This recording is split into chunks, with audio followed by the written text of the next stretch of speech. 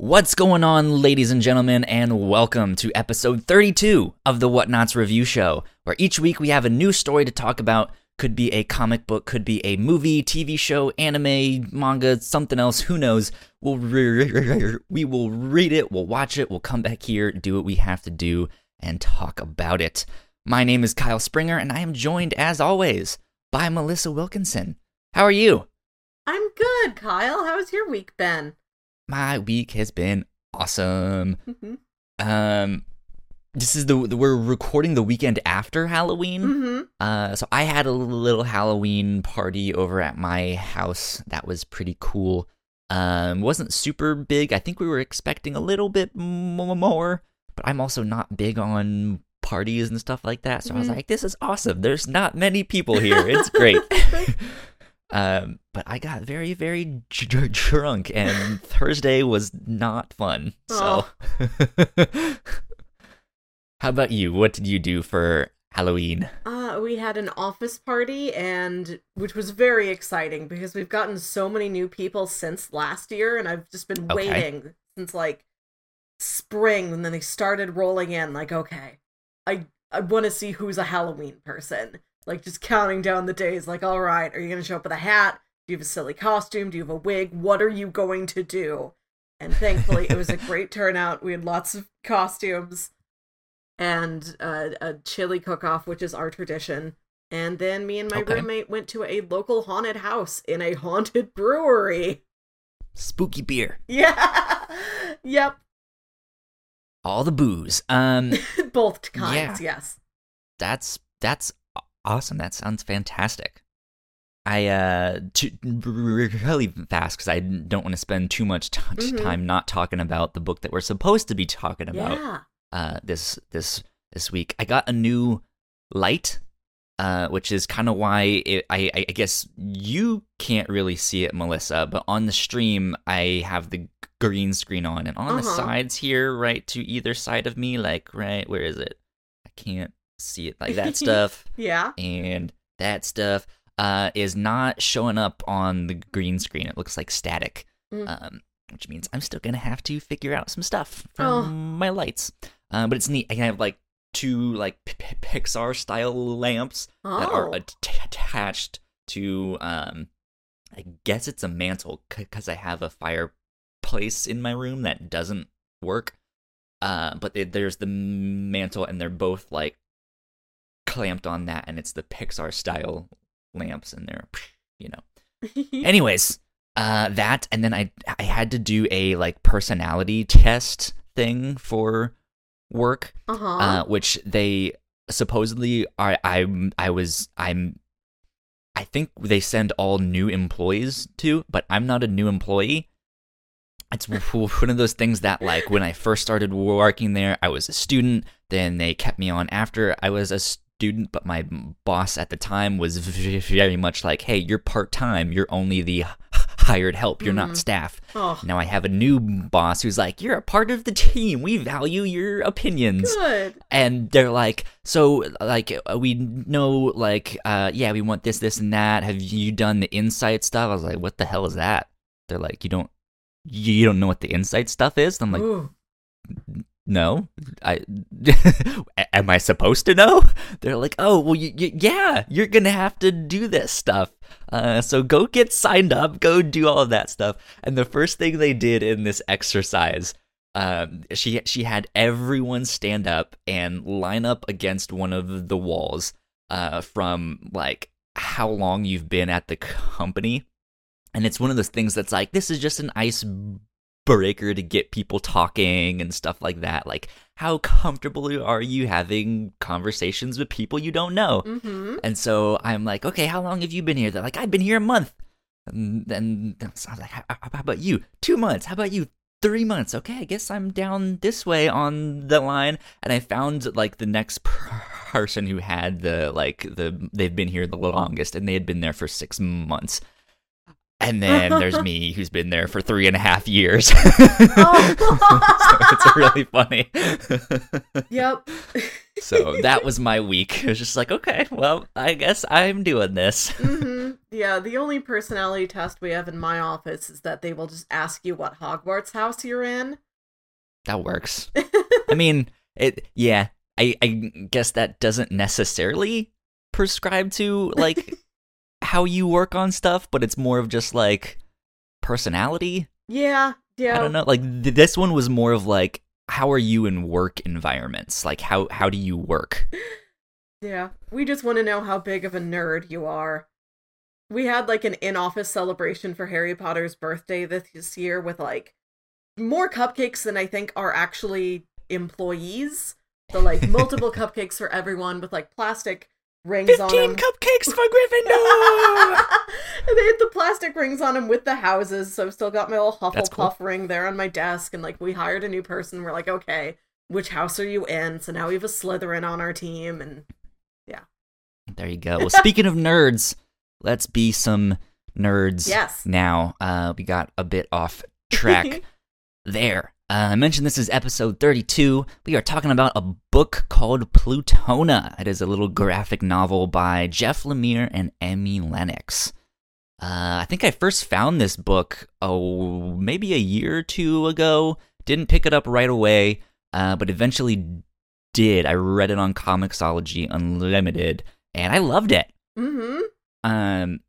What did you think? Because I pitched it as, it's kind of like Stand By Me, in the sense that there's a group of, like, young kids that find a dead body in the woods. And it turns out that dead body is, like, their, like, the world's greatest superhero type of thing. So it's like, it starts out like Stand By Me, but then goes in a different direction. So yeah, what did you think? What were you expecting? I think the description was pretty apt. I was expecting a little bit more on, okay, now what do we do about it? Like, do we take up crime fighting? Like, how do we dump her body at the police station? None of us have a car. Can one of us steal a car? Like, I was expecting more, like, adventure stuff. And it's a lot more about, like, the lives of each of these kids and their own personal troubles and how they interact as this, like, makeshift social circle that would not hang out if it wasn't for the fact that all of them were in the woods at the same time. Yeah.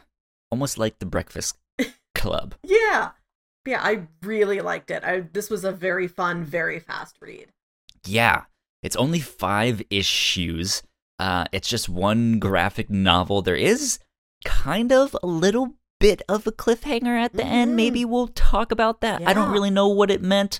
But yeah, I feel like a good way to describe it is, it's a graphic novel you can sit down and read in about an hour or two. It's a great little story, and I think it does a fantastic job of showing you, not telling you. Yeah. Because there's so much stuff just in the art or things that go unsaid that, like, in the body language of the characters. It's like, you're feeling some type of way. This is like, something is going on here, but we're not mentioning it. And it's not necessarily part of the story, but you understand it's part of the characters and who they are. And I think it's a good example of that. So we kind of did a bit of a plot synopsis just in mentioning what it was, and I guess since it's so short, like, it's not too much that's involved. But yeah, it's a group of kids. They find a dead body in the woods. Turns out to be the body of a superhero, and they're like, yeah, what do we do? And things kind of take a much different turn than I think what people might expect from the, like, Stand By Me thing. As you said, you were more like, oh, I hope they, like, do we take up crime fighting? Because, that's the next logical step. But yeah, it's I like where it went. It's interesting, and it's sad, and it's yeah.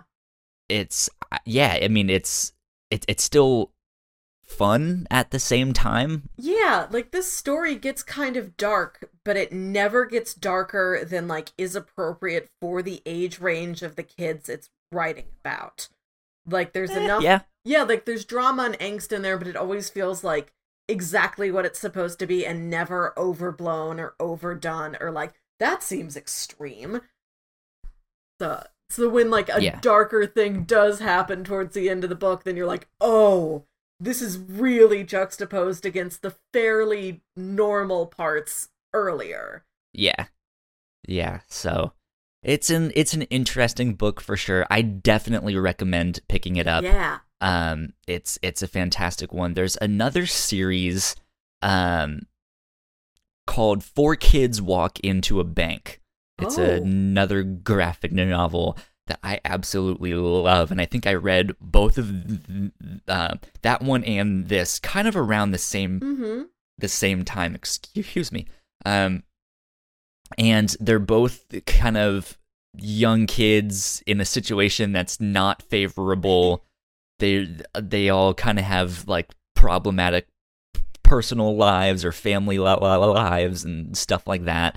And they're both super short. I think Four Kids Walk Into a Bank is 2 volumes. I could be wrong on that, but yeah, it's just these are like this is the story and that's it. And I would recommend that as well. A while back, I think you and I read something else. Never mind. I think it's Matt Kint. We read what was that underwater murder mystery one? You remember that? Department H. Yeah. That's also a book I think I would recommend if you like this. It's a similar art style, not necessarily as focused around kids. I mean, it's an underwater murder mystery, but same style. I figured I would kind of do the, hey, if you liked this book, you might also check this stuff here at the start, since we didn't have much of a synopsis or stuff to add to that. So I'm gonna toss it to you then. What would you recommend if people liked this book? What else should they check out? What this reminded me of was Harriet the Spy. Interesting. You remember Harriet the Spy? Yeah. I mean, I do, but I don't. Like, I don't remember what happened in any of it, but yeah, I know it. Well, Harriet makes it her mission to learn everybody's secrets, and so she just goes around her town and she'll like peer in windows, or she'll find that there's like a crawl space in this apartment building and she can look down in a vent, or like she'll just sort of follow her teacher when she sees her teacher out at the market, like stuff like that. And she's got a big notebook and she writes down just all of her observations and everybody's secrets. And like one of her friends is this like 12 or 13-year-old boy who has to take care of his own like kind of deadbeat dad, which is something that's in this story. And also her and her friends do this like secret pact thing where they draw like an ink design on, I think, like the soles of their feet, and they press their bare feet together so like the ink imprint is on somebody else. And there's another thing in this story about like kind of like that thing that was big in the 90s, the like Blood Brothers, where they would like both cut themselves, and you know. Yes, that was the safe version of the Blood Brothers, and there's a Blood Brothers kind of thing in this book. So it reminded me of Harriet the Spy, and also, of course, It's true. Yeah, plenty of like kids coming up on a otherworldly problem they don't know how to deal with type of stories out there. You got your Stranger Things, your Monster Squad. Oh, so many. But good call on Stranger Things too. Yeah. I enjoyed this book. Again, we mentioned it's super fast. You can read it, I think, in like an hour and a half ish. Because the art does a lot of the storytelling, and it's pretty fantastic. Yeah. Well, let's do a little bit of housekeeping really fast, and then we can dive into spoilers. So let's see. First things first, I think we are like at 29 subscribers on YouTube. We have a super humble, small amount of followers on YouTube, which is awesome. But we would like more. So if you have not subscribed yet to our channel on iTunes, you can search the Whatnots podcast and you will find us.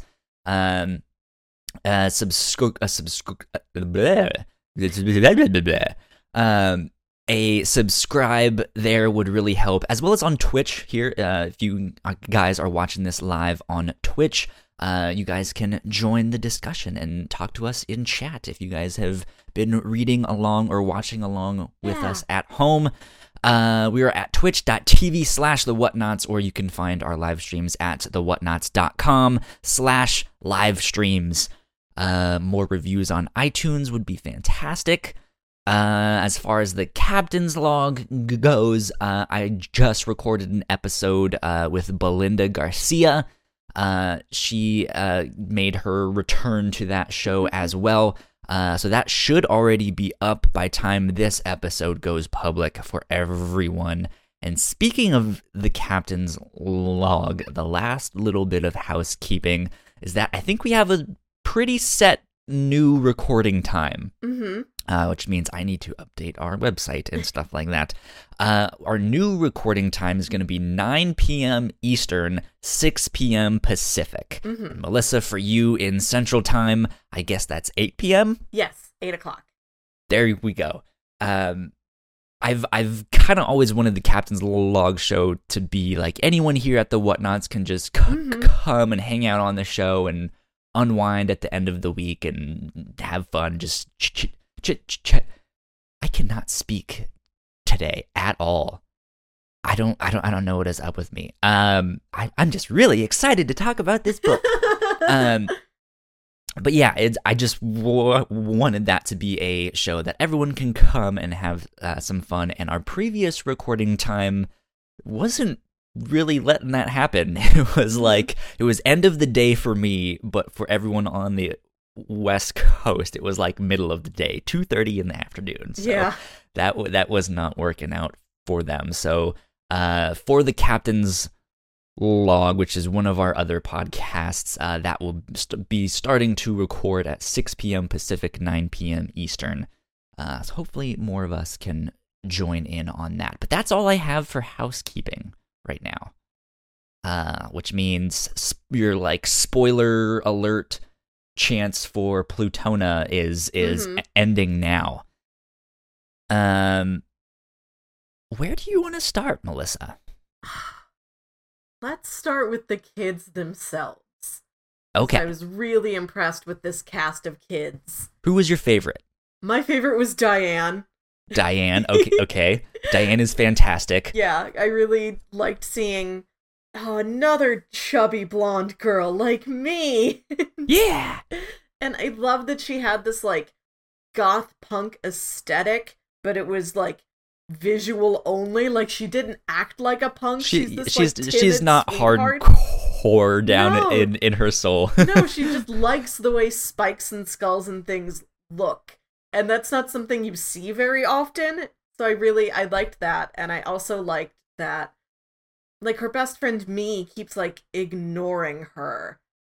But you see that you pronounced it me. I pronounced it my. Okay. That's how I say. I don't know the correct one. You might be correct. But I don't know. I should have looked it up. Oh me, oh my. Yeah. So I my favorite character was Mai.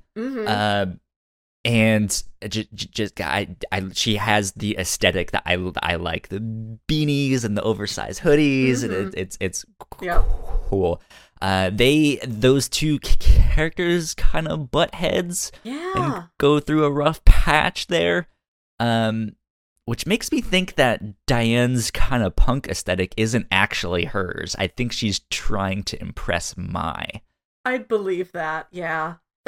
But I mean, I think Diane looked perfectly fine in it. She could pull it off if she wanted. She was, I think, the tallest of them too. Yeah. So she's taller. She's a little bit bigger, and with the like punk jacket with the spikes, it's like, okay, don't want to mess with her. Like she's gonna crush my skull and be totally fine about it. I also really like this one small moment where like she's waiting on Mai to like walk home from school with her, and Mai's been like kind of ignoring her and just putting her on the back burner and doing other things, so Mai never Yeah. comes. But these other girls walk past and they're like, Diane, do you want to come walk with us? And she's like, oh no, I'm waiting for Mai. And I really liked that it showed that she's not an outcast, because I feel like in so many other, like, older stories, like things we might have grown up with, like, fat kids and punks are the outsiders. And here's a Yeah. girl that's both. She's, like, very tall for her age, she's wide for her age, she's got this very strong fashion aesthetic that none of the other kids in the school have. And I feel like that used to be something that would make her weird, and now it's like, no, she's just as, popular as any other kid is. And so I really, Yeah. it's like one panel, but I really liked seeing it. It felt like such a positive step forward. There you go. So you liked Diane. Mm-hmm. What was her? I forget. I'm trying to go through each kid's like home situation. What was hers like? Was hers more of the like, it's just a normal home? Yeah, she's got like a mom that's pretty nice. I think we see her dad in one panel, and she's got a new puppy named Loki. So she's also a nerd. We know that. Mm-hmm. Yeah. Okay, so she's the one that has a seemingly normal home.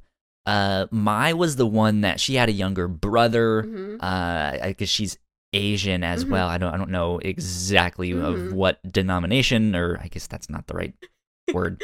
But yeah. You guys get what I'm trying to say here. But yeah, like I knew some, like I had some friends growing up that were kind of in the same situation. Like I think we only saw Mai's mom. Yeah.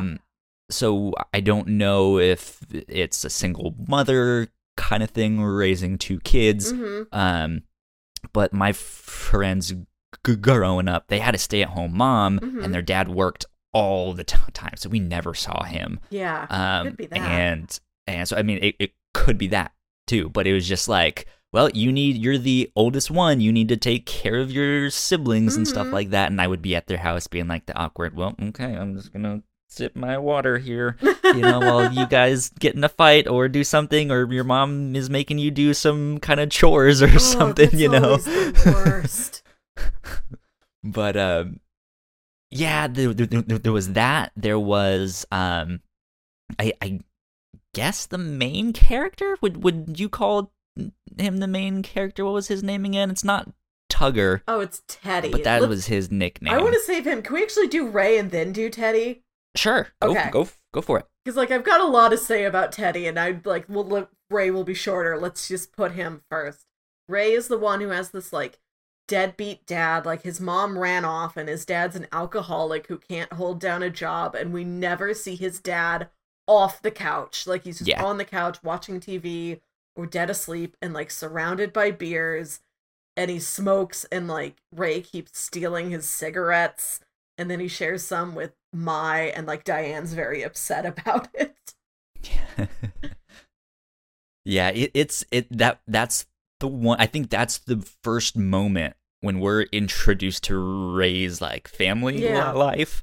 That's the first like, oh wow, there's gonna be some emotional stuff here, because it's a page with, I think there's like 5 panels, and it's each of them like, hey, it's time to wake up, like don't forget your backpack, it's ready to go to school, turn your alarm off, and then there's his, where instead of the parents waking them up or reminding them, hey, don't be late for school, here's your food, it's him being like, Dad, wake the fuck up, you're gonna be late for your job. And so it's like, oh, okay, that, it's just that one panel, but it's such a reversal of everything else that we've gotten on that page that it hits. Yeah, and it's like this very, I don't want to call it classic, but I feel like it's something I've seen before, of like all the other kids at school think this is the bad kid, whereas at home he's like the actual one holding everything together, and he like lashes out at other kids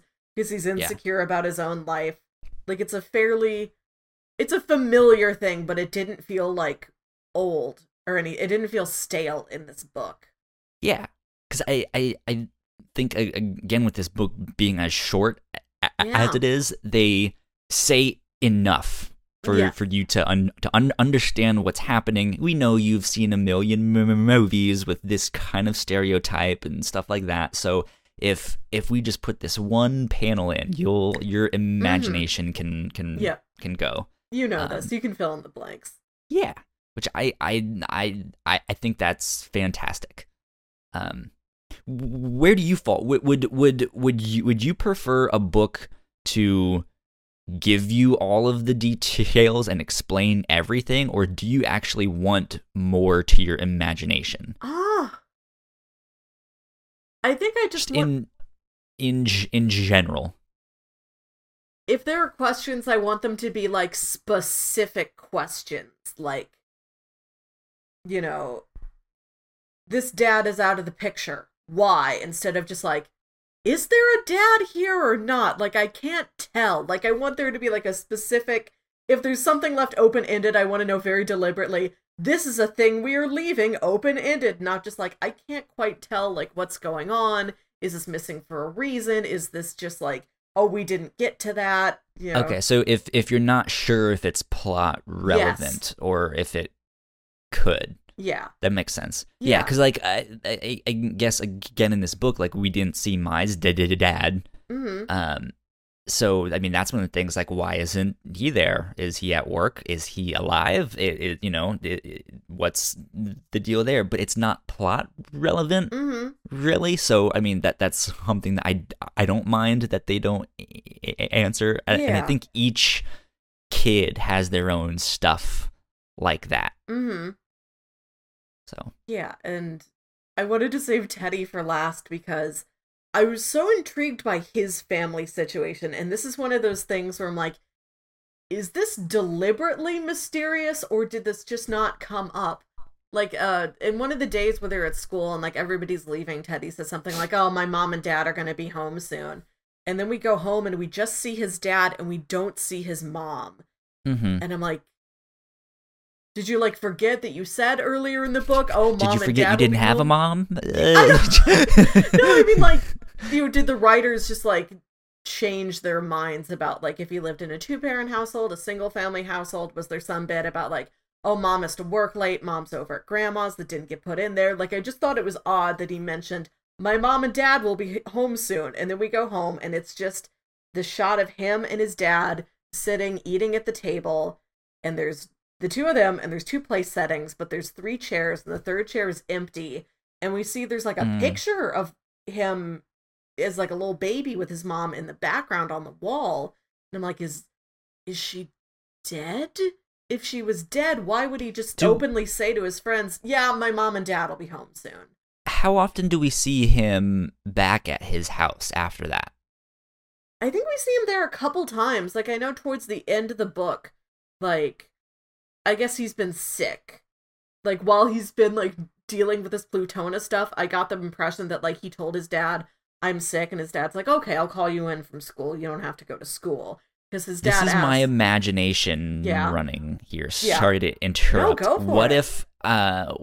What if his parents are divorced and it's more towards the weekend or something, and it's like, oh, my mom is here to pick me up, like she's gonna be the one to come pick me up, and I stay with her this weekend, and that's why, like, both my mom and dad will be home this afternoon or something, because I think this book takes place over a week or so, or at least a couple days. It's most of what we see is during a school day, I believe. So who knows? Yeah, I don't know. Could be something. I don't know if they're divorced. There's the thing about there being three chairs and one of the chairs is empty and she's not there, but there's a picture of her in the background. It's so sad. Yeah, I'm like, is she dead? And, like, they don't talk about it? Like, is this not like a public thing that he tells people and he just keeps acting like everything's normal? You know, like, coming home from what? Does she work? Is she sick? Is she at, like, a clinic or something? Like, there was something going on and I couldn't figure out exactly what it was. Yeah. There's a video game called Heavy Rain that has a scene kind of like that. Oh. And the game starts out and it's fairly routine. I don't know exactly how to describe it. It's a very I know what different you're talking game. about. It's like a guy loses his kid, and then he's afraid he's gonna lose the other kid, but like he might be hallucinating. Basically. He doesn't know if his other kid actually ran off or if he's like losing it. That's it, right? Kind of, yeah. Okay. So it just in this thing, yeah, like the game starts and you're this character who leads this very, very normal life. You're just kind of going through routine things, and then this certain event happens, and it shatters this character's world. And they're like, one of the next scenes immediately after that is the father and one of his kids at home after the wife has left him, and like the kid is just watching TV. The dad like doesn't know how to talk to the kid. Their house, like it's just a shitty house. He's like, I made dinner, and he puts chicken nuggets in the microwave, and then you have to sit there and eat. Like the game like makes you eat, and you don't say anything for like 3 minutes. You just sit there eating chicken nuggets with this kid in silence. And it's just like that. It's so. That's rough. Yeah. So. Back to Teddy, like the way his dad is very sweet to him, and when his dad comes in, he's like, "Hey, if you're still feeling under the weather, like I can call in school. You can take another day off. It's all right." Like his dad's so sweet to him. It did make me kind of wonder if the mom was dead, and that like the kid needing personal, just like I just can't be at school today time was like something the dad was used to. Like, you know, it takes Teddy a while to deal with things, you know, even if it's just a cold. Like, if he needs an extra day for the cold, give him the extra day for the cold. Like, do not overexert this kid. He's been through enough. Yeah, I mean, it might even be something like they are just starting to go through the divorce stuff, where like it's not even official, and the mom was just like, I need to get out of here, you know? Yeah. He doesn't maybe fully understand it yet, and that's maybe, I guess we're already in spoiler alert, but that's why he's lashing out. Like, he doesn't understand what's happening at his home, and he wants to fix things, and I guess since he's a big superhero nerd, maybe he thinks, hey, if I get superpowers, I can fix things. Oh, that's so sad. There's just so much about Teddy. Like, okay, his nickname from Ray and Ray alone. Like, nobody else calls him this. Yeah, they call him Tucker. Which, I mean, we only see Ray call him that, but it seems like it's a pretty well-known or like nickname. Everybody used to call him that a couple years ago, and they all for a like week, got over right after it happened. Yeah, and they all got over the joke, but Ray is still like holding on to it hard. He's like, hey, you're the kid that got caught jerking off. Considering, you know, why they call him that. Yeah. So it's a funny nickname. Yeah. I'm glad. Like, the first time he calls him Tugger, I'm like, oh, that's a masturbation joke, right? Is that it? And yeah. Like, score. I was right. Like, good. Okay. I nailed what that innuendo is. I was just glad I guessed right, and it wasn't. I would feel bad if I was like, oh, they call him that because they caught him jerking off once, and it's like, oh no, he like lost a tug of war game once and fell in the mud, and I'm like, oh dang it. It's just like putting too much on just this innocent like 14-year-old boy. No, I mean, it's a 14-year-old boy. What do you think he's gonna be tugging?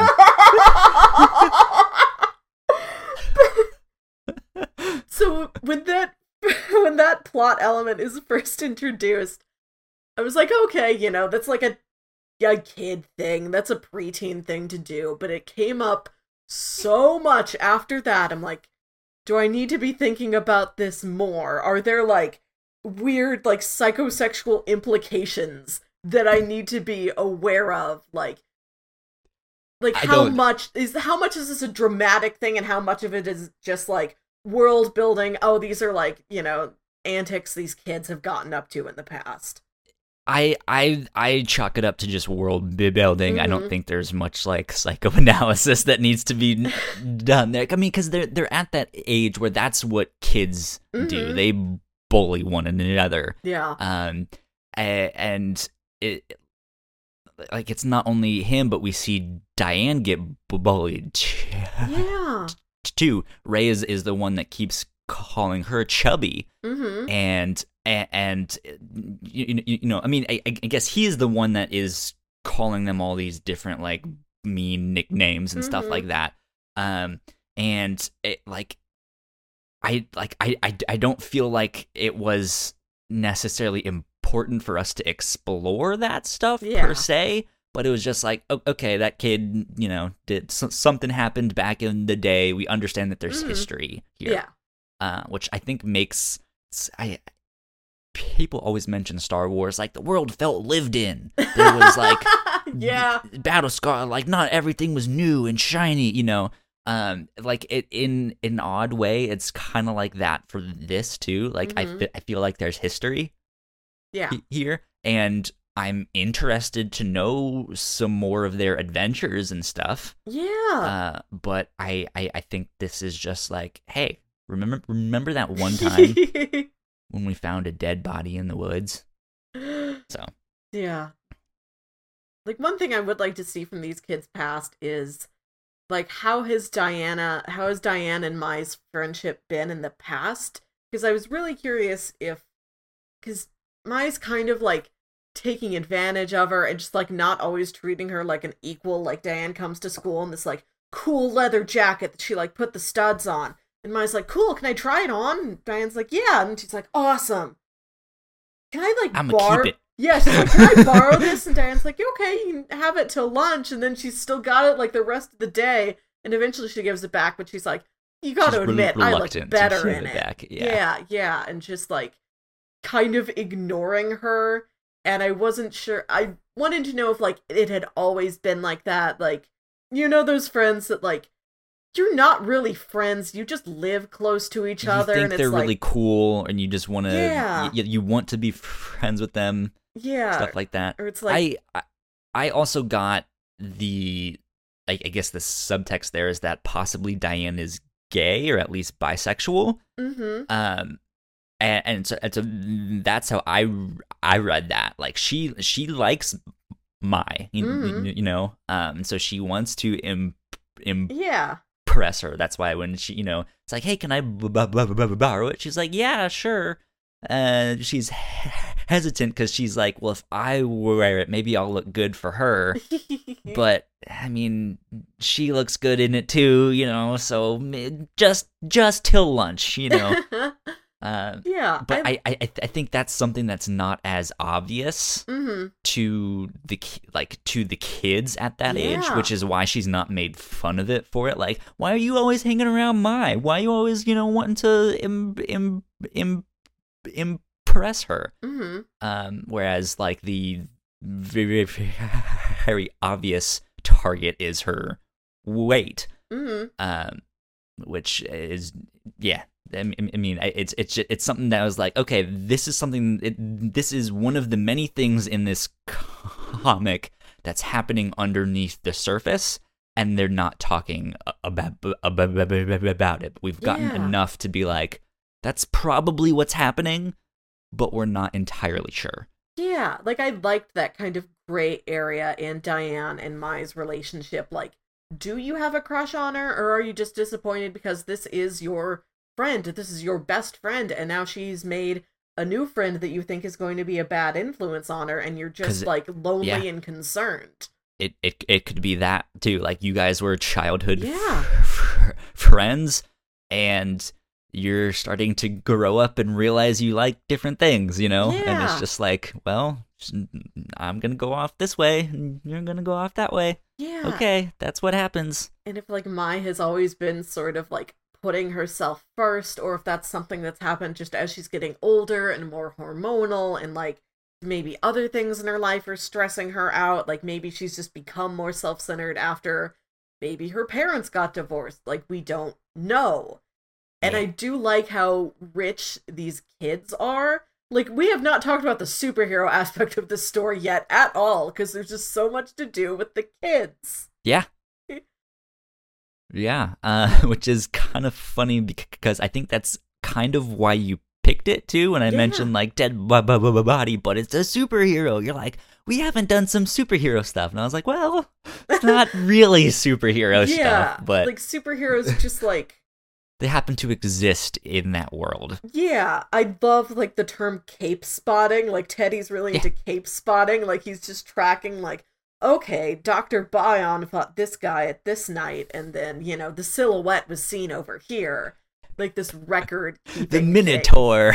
Yeah. I think that's my favorite one. Minotaur. He's like he's describing them all, and then he's like, and then there's the Minotaur, who's just a mini bull. That's Can't do anything. That's the only description. I loved like the level of superhero dumb that was in this story. Like, not like the percentage that it appeared in the actual narrative, but just like where it sits within this world at this time. So I think superheroes, I think they've said, have been around for like a decade at this point. Like one of the kids mentioned like, yeah, you know, 10 years ago my mom said superheroes were impossible. And they're big enough that there's like charity concerts and like they are the honored guests at like the fall gala.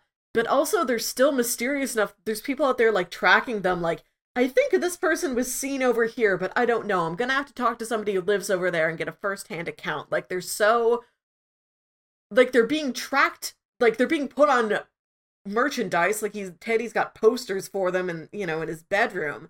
Like they're that big, but there's also this mysterious level of, we don't know everything that they're doing. Like we still rely so much on rumors.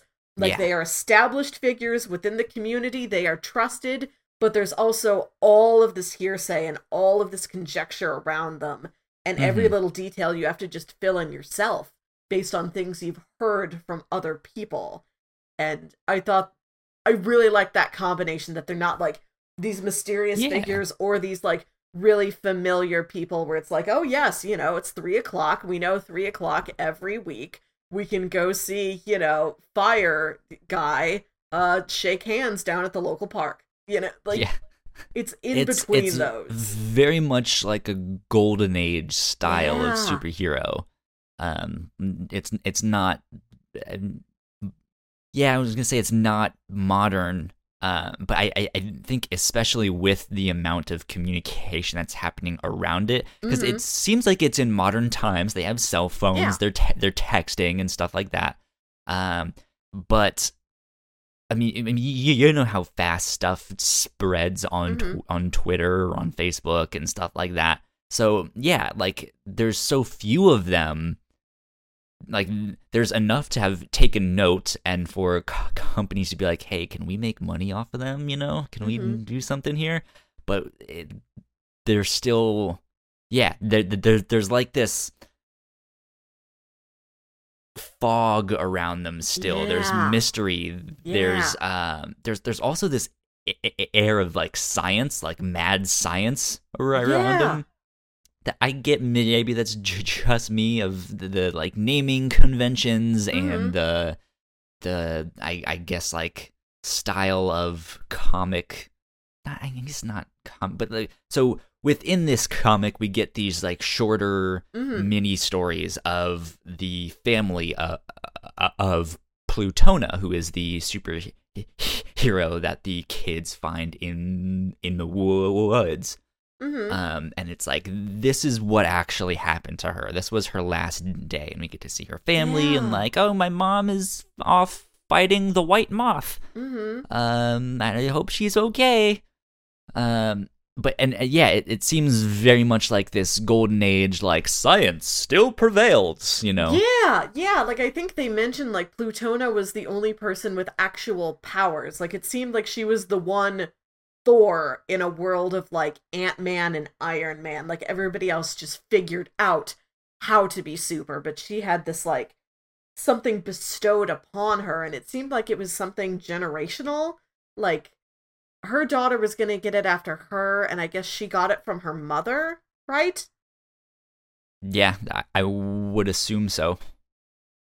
Yeah, so she's something real. She's something otherworldly even. Like, we don't know, and I didn't get the impression that she even knew that much about where it came from, just that it runs through the family and I am beholden to use it. It's like when the Plutona signal goes up, I have to be there because I know like the last bastion is me. Yeah. Yeah. And that's go ahead. No, just like, and that's why Teddy's so fascinated with her. Like, that's why he does that like blood thing, which is so creepy. Maybe it's in her blood. Yeah. If I put her blood inside me, we'll just I'll cut get her powers. Cut our fingertips and press them together, which was like just dark enough. I'm glad he wasn't like, well, I vivisected and autopsied her, and this is what I found out. He's just like, well, I've hung her upside down, and I'm draining her blood out of her neck, and I'm about to take a bath in it. And, Yeah, like I said earlier, like I feel like it gets just dark enough that like that's the perfect like escalation of that like little kid, like we're blood brothers now. Like it's just far enough above that to be like, oh, that's chilling, but also you're not like, whoa, okay, that's too much. It only gets to be too much when like he gets stabbed, and even that it's just like an accident. Like they're just I would say before that, because he gets caught, I think, doing that by Mai's younger brother, and I guess he kind of takes advantage of that and is like, hey, do you want superpowers too? Like, that's what I'm trying to do here. Like, good, clean, innocent fun. Like, it will work, I promise, you know? And he's young enough, and he's into video games and stuff like that, so they might be into the same type of thing, so I'm sure he's young enough to just be like, superpowers, cool, yeah, let's do it. And yeah, I'm sure like he doesn't fully understand what's happening. It is a surprisingly dark turn that the book takes. Yeah, like I was not expecting one of these kids to die by the end of the story, especially not like, oh, like we were just arguing and you accidentally got stabbed, and then like Diane just wanted to kind of knock you out of the way, and then she accidentally hit like too hard. Like that's the worst. Like for him to like die, if this had been an adventure story, for him to die fighting crime is one thing. For him to like think he can fly and he jumps off a ledge, that's one thing. But like to have it at the hands of his peers by accident is like the most upsetting version of this kid is dead. Yeah, and right as he finds out that Plutona's not actually dead, she was kind of just paralyzed and stunned. Yeah. For like a day and a half, 2 days, however long she's been there. And she just takes off, and like his version of what a superhero should be is like instilled in her, and he just sees her leave. Yeah. Which, again, going back to an earlier theory on Teddy's home life, maybe that's kind of a similar thing. Like he just saw his mom leave, his own like personal superhero leave, and now he sees it like an actual superhero just leave him there, and he's like, that's not how it's supposed to happen. Like that's, you know. And then he just, I guess he lost so much blood that, you know, he passes out, and that's it. Yeah. Can't wake up again. No, it was so sad. And it was like, I guess my own childlike innocence that after you find out, like, oh, Plutona's just been stunned for a couple days, she's gonna wake back up. So I'm like, oh, good. Plutona will wake up and she will set these kids right. No. She's like, what am I doing here? What are you doing here? You kids go home, I'm out. Like, she just freaks out and just flies away. Like, she doesn't try and, like, you know, are you kids safe? That kid looks injured. Let me escort you to the local hospital. Can we call your parents or a police officer? Good citizen, are you in need of assistance? No, she's just gone. And she was talking earlier about like she has a day job. She's like a waitress Yeah. as a day job, and she comes home after this like double shift, and she's glad to like finally see her daughter before her daughter goes to bed, and then the Plutona signal goes off and she leaves, but she's thinking like, am I putting this ahead of being a good mother? Do I need to be at home? Do I need to make that the priority? And she's in this situation where there are these kids who do need her, like, to be kind of like the motherly figure that maybe they don't have around, and she like doesn't see it. It's not like she sees it and chooses not to take it. Like, she doesn't see it at all. She Yeah. doesn't see these kids as like children who might need a little nurturing and help. She's like, who are you? These are strangers. Goodbye. Why am I in the woods surrounded by strange children? Yeah. And yeah, it's an interesting thing. If if you were Plutona, what do you think you would have done? Because I mean, that is like, I don't necessarily blame her though for in the moment like doing what she did. I mean, sure, she probably should have helped the children because they're only just children, but at the same time, that's kind of what children do. They go hang out in the woods, they play cops and robbers, who knows what, She might not know, like, I don't think she really understood what was happening because she just woke up from a hit that had knocked her out for 3 or 4 days. So I don't, she might not be thinking straight. Her mind might not be there. I've woken up from a nap and I'm groggy and I don't know where the hell I am. I can't imagine what is going on in her mind. But I think I might have done the same thing. I'm just like, I just need to get out of here. I think I would have at least asked, okay, like, who are you? Like, what are your names? Are your parents around here? And at least been like, okay, kids, we are walking together to the street outside of the woods. You guys go find your parents. I have business to attend to. Because she's fighting this big villain who stuns her. And, like, the villain says, now let's see how much havoc I can wreak while Plutona is gone. So I'm really curious, like, what did the White Moth get up to? Like, is there, like, serious chaos, like, deeper into the city that, like, these kids don't know about? Because it doesn't seem like the city's in danger. Like, it doesn't have that overarching, like, kind of tension to the town or anything like that. Yeah. It's not like all the parents are talking in, like, hushed whispers, like, did you hear that building got destroyed? But, like, is there something like that out there? Like, what's that villain doing now? Yeah. That'd be, it's one of those things. Again, I'd love to see more of this book. I would love to see a volume 2. Mm-hmm. How do the children deal with now the death of Teddy? Yes. What happens to Mai's younger brother? Does he have powers or not? What do you think? Let's talk about the end of the book. That last page. I think it's 3 panels, and I don't remember her younger brother's name. Mike. Yeah. So Mai and Mike are sleeping in the same bed. This is that night after like Teddy just died. So they're all still like, what the hell just happened? So I'm sure he's scared, but there's like, it continually zooms in on him so that we see a fly on the bed, and then a fly goes on to Mike's hand. And that's it. That's the end of the book. What does that mean?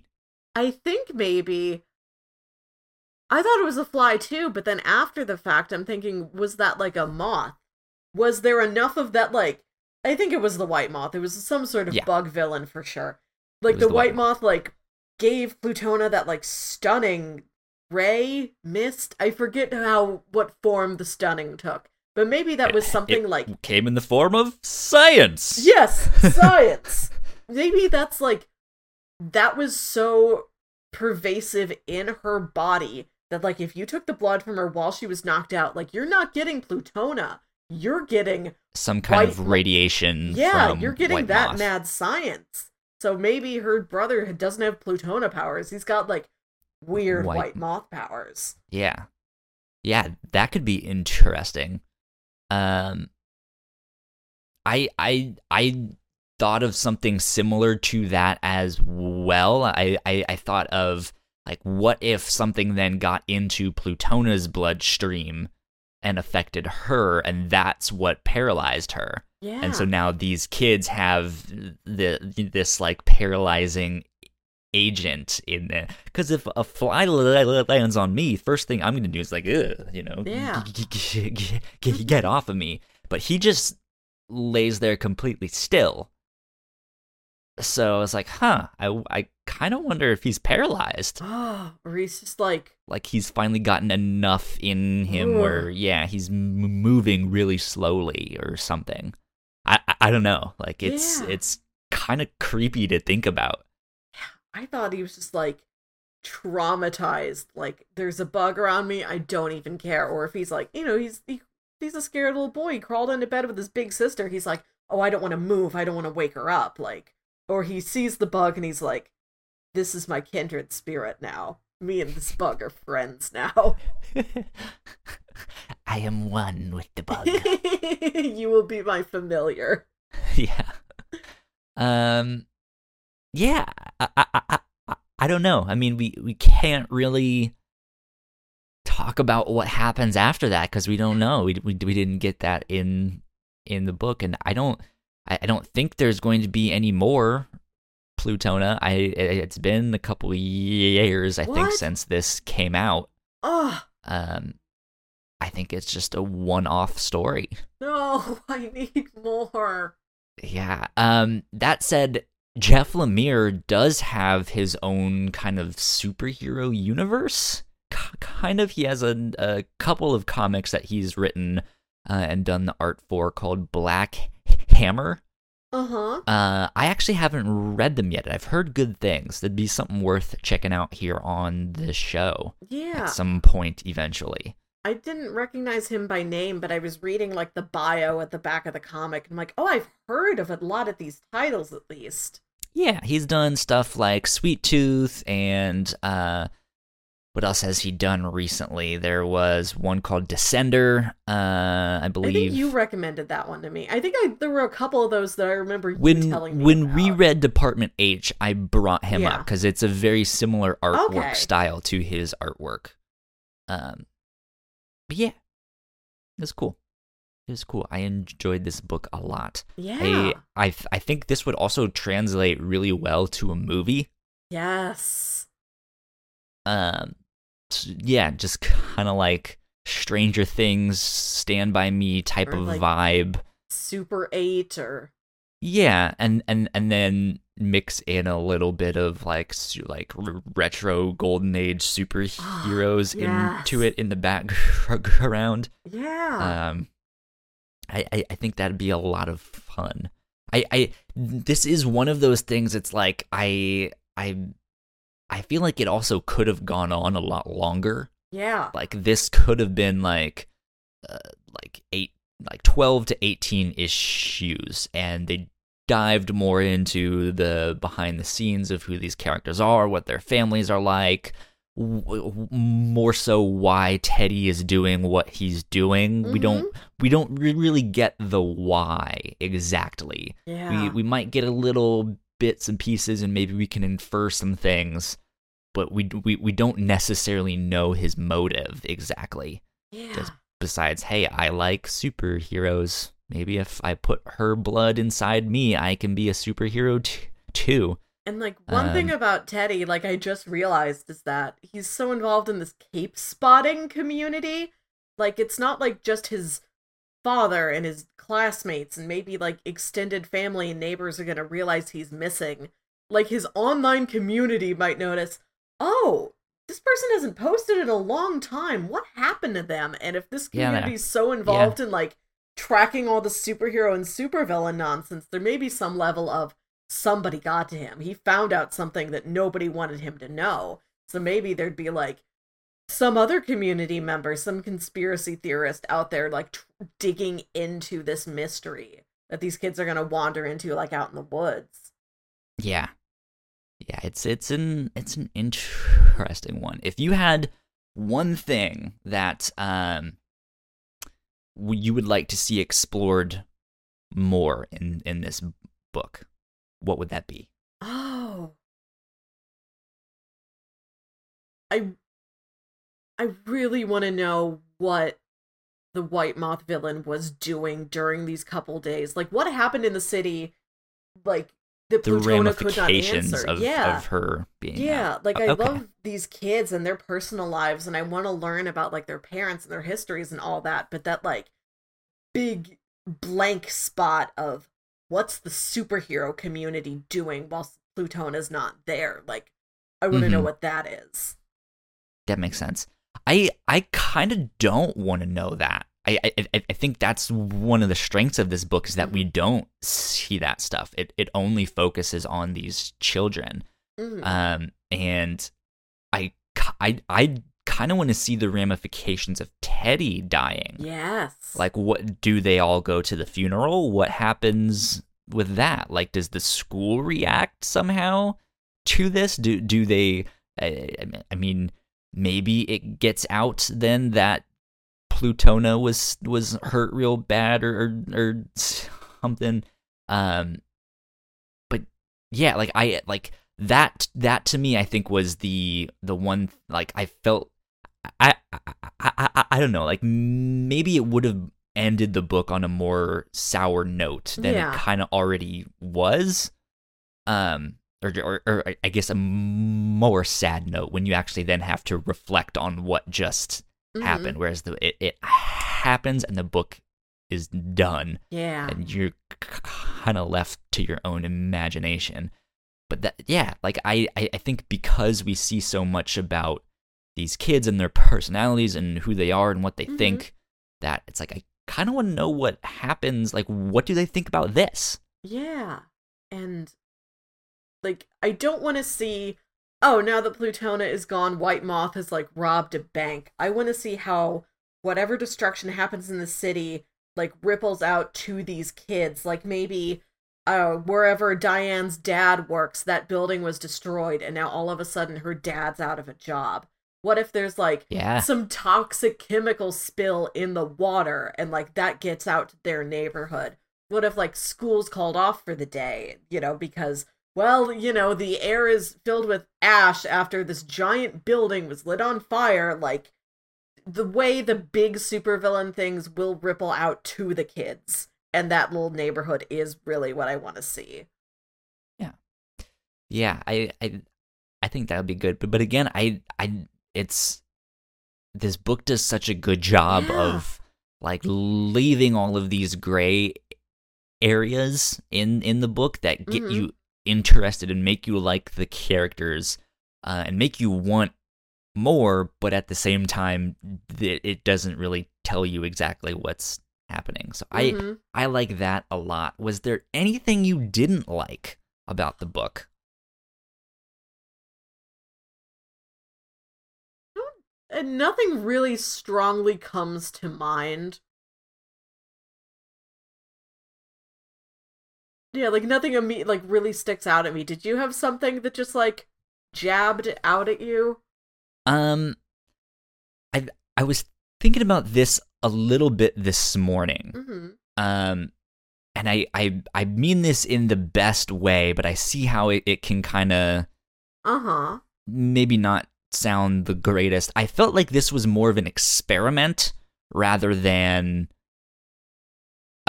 like, hey, I have a specific story to tell. And of course there's nothing wrong with experimenting. Like, hey, I have this idea, I don't know exactly how it's gonna play out. Let's just do like a 5-issue comic book about this thing and see, and see what works and what doesn't work. And I don't think I really thought about that until this morning, of just like, this is from a comic book writer that usually does a little bit longer, more involved stories. So seeing this kind of one-off, very short graphic novel is not really their MO, which is fine. There's nothing wrong with that. And I could be completely wrong. And it was just like, hey, I have this one story to tell. Here's what happens. We can do it in 5, and that's it. But it was just one of those things that there was so much that wasn't explored. As much as I like that, there was so Yeah. much that wasn't explored. It was like, what if we just try this one thing? How did that work? Okay, cool. We'll move on to something else now. Yeah, like it is almost too open-ended for it to like just be out there as this one graphic novel. Yeah, I mean, it's again, it's not a bad thing per se, Yeah. but I at the same time I'm just like, I don't like at least another issue or two, to kind of wrap things up, Yeah. maybe. But yeah, I don't know. I mean, that I think is just me just really nitpicking at this, because I loved it overall. Yeah, like my only thing is also very nitpicky, which is that the Plutona flashbacks are in a different art style than the rest of the book. That art is all Jeff Lemire's art. Okay. Yeah. Yeah. And like it was different, but I couldn't quite tell, okay, why is it this style and not the style of the rest of the book, besides just the fact, oh, I should draw these flashbacks differently. Like, it's not like it looked like classic superhero art. Like, it didn't. I couldn't tell exactly why it was what it was and not anything else. Yeah, I mean, I think it's to kind of differentiate it itself. Hey, we're not focusing on the children in this next page or two.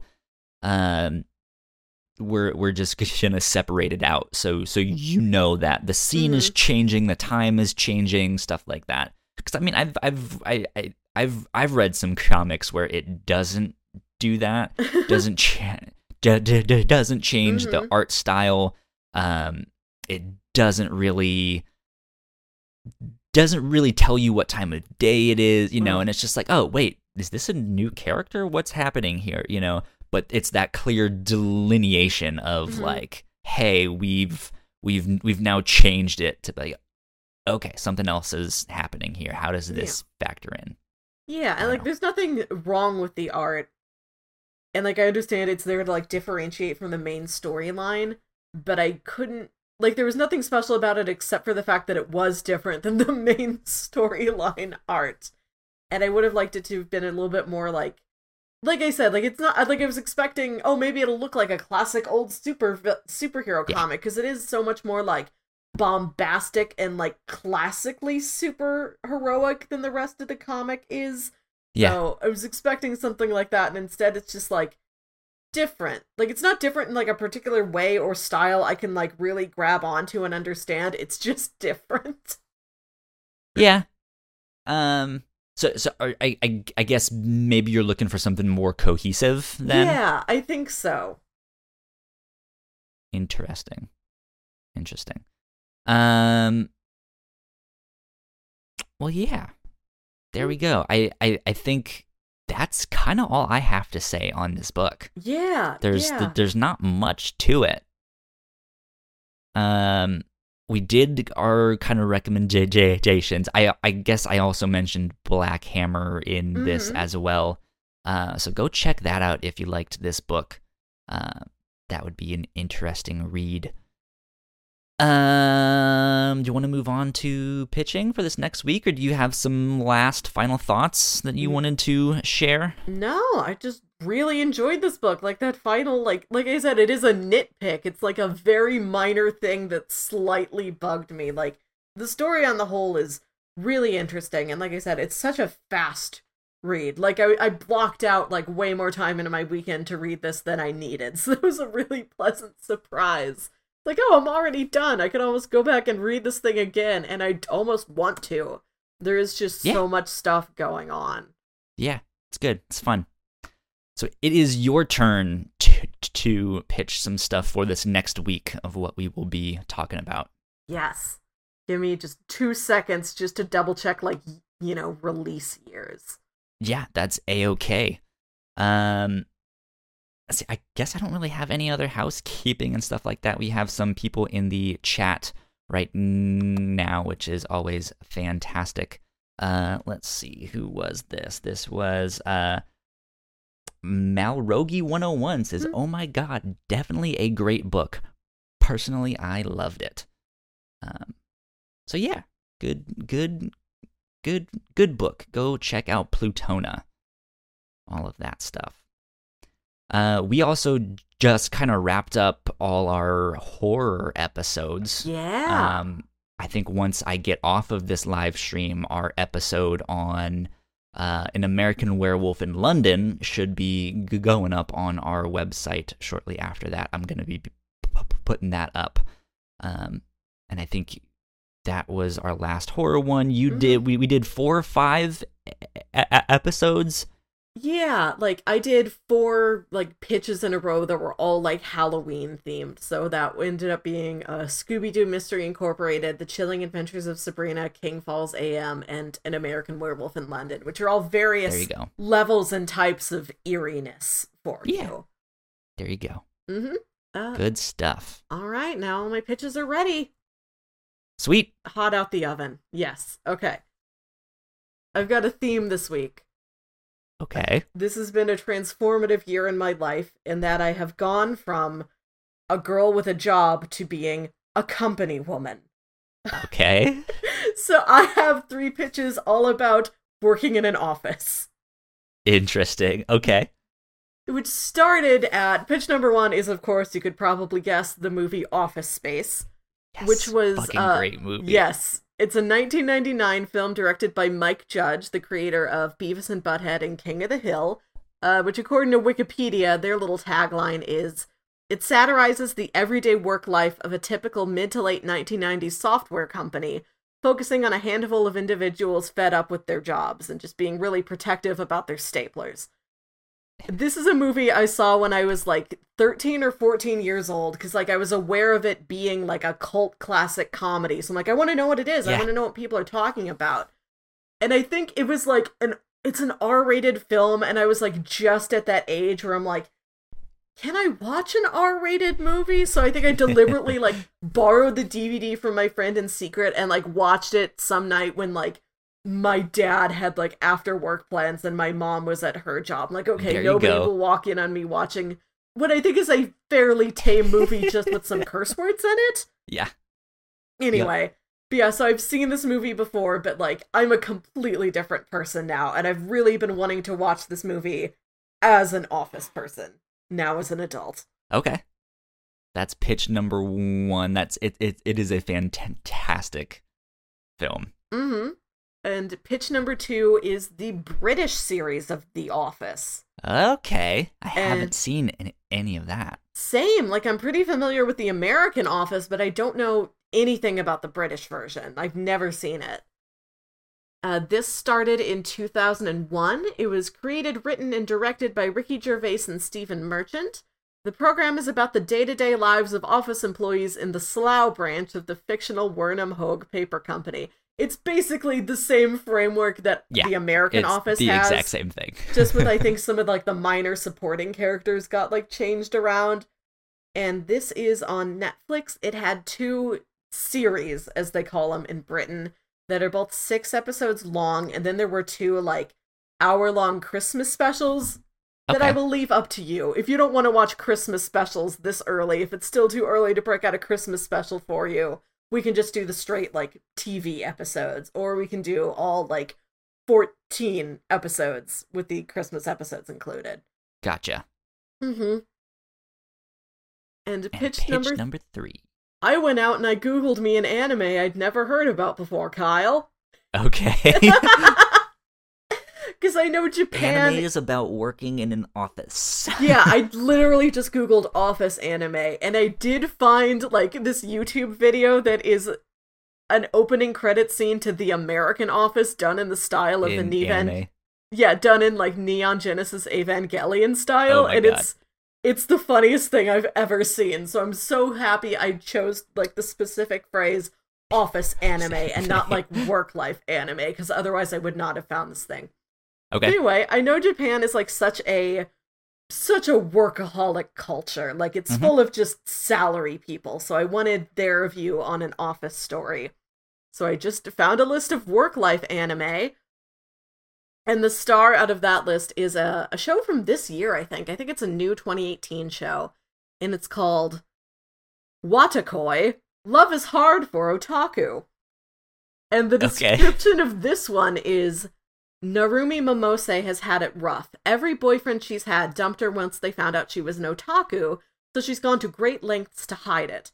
When a chance meeting at her new job with childhood friend and fellow otaku and now fellow co-worker, Hirotaku Nifuji, almost gets her secret outed at work, she comes up with a plan to make sure he never speaks up. But he comes up with a counter-proposal. Why doesn't she just date him instead? And then it ends with this weird tagline, in love there are no save points. What? Okay. Even though I don't think it's about video games. I mean, well, you can, if you're an otaku, it means you like you staying in your room and watching anime and playing video games. Yep, and that is just an 11-episode season 1, and that is on Amazon Prime. Okay. Sounds good. So we have Office Space, the British version of The Office, and I don't remember what the title of... Watakoi, Love is Hard for Otaku. Love is Hard for Otaku. I think I might go with that last one just because of how ridiculous it sounds. Yeah, I'd never heard about this thing, and it does sound like such a weird mix of things, just to be like a nerdy romantic comedy set in a Japanese office.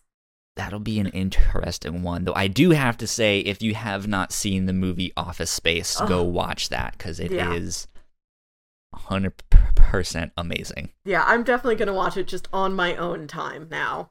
Yeah, it's good stuff. Good stuff. Say the title of that thing once again. It's like, what? How do you spell it? It's Wotakoi, Watakoi. Okay. Love is Hard for Otaku. Love is Hard for Otaku. Interesting. Yeah. Sounds good. That's what we will be talking about this next week. How many episodes is it? It's 11 episodes, so it should be a pretty quick watch. Yeah. Okay.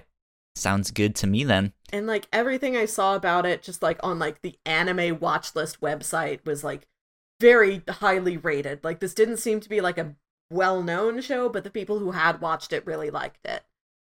Interesting. Sounds good. That's what we'll do for this next week. My name is Kyle Springer. You can find me on Twitter at YoKyleSpringer, as well as on Instagram. There, if you guys want to say hi or something. Melissa, where can they find you? You can also find me on Twitter and Instagram at WilkyWit, WilkyWit. And if you guys want updates for the Whatnots shows that we do, you can follow us on Twitter at the Whatnots. I believe that is it. Thank you guys for checking out the live stream, and we will see you next week. Adios, guys. Bye.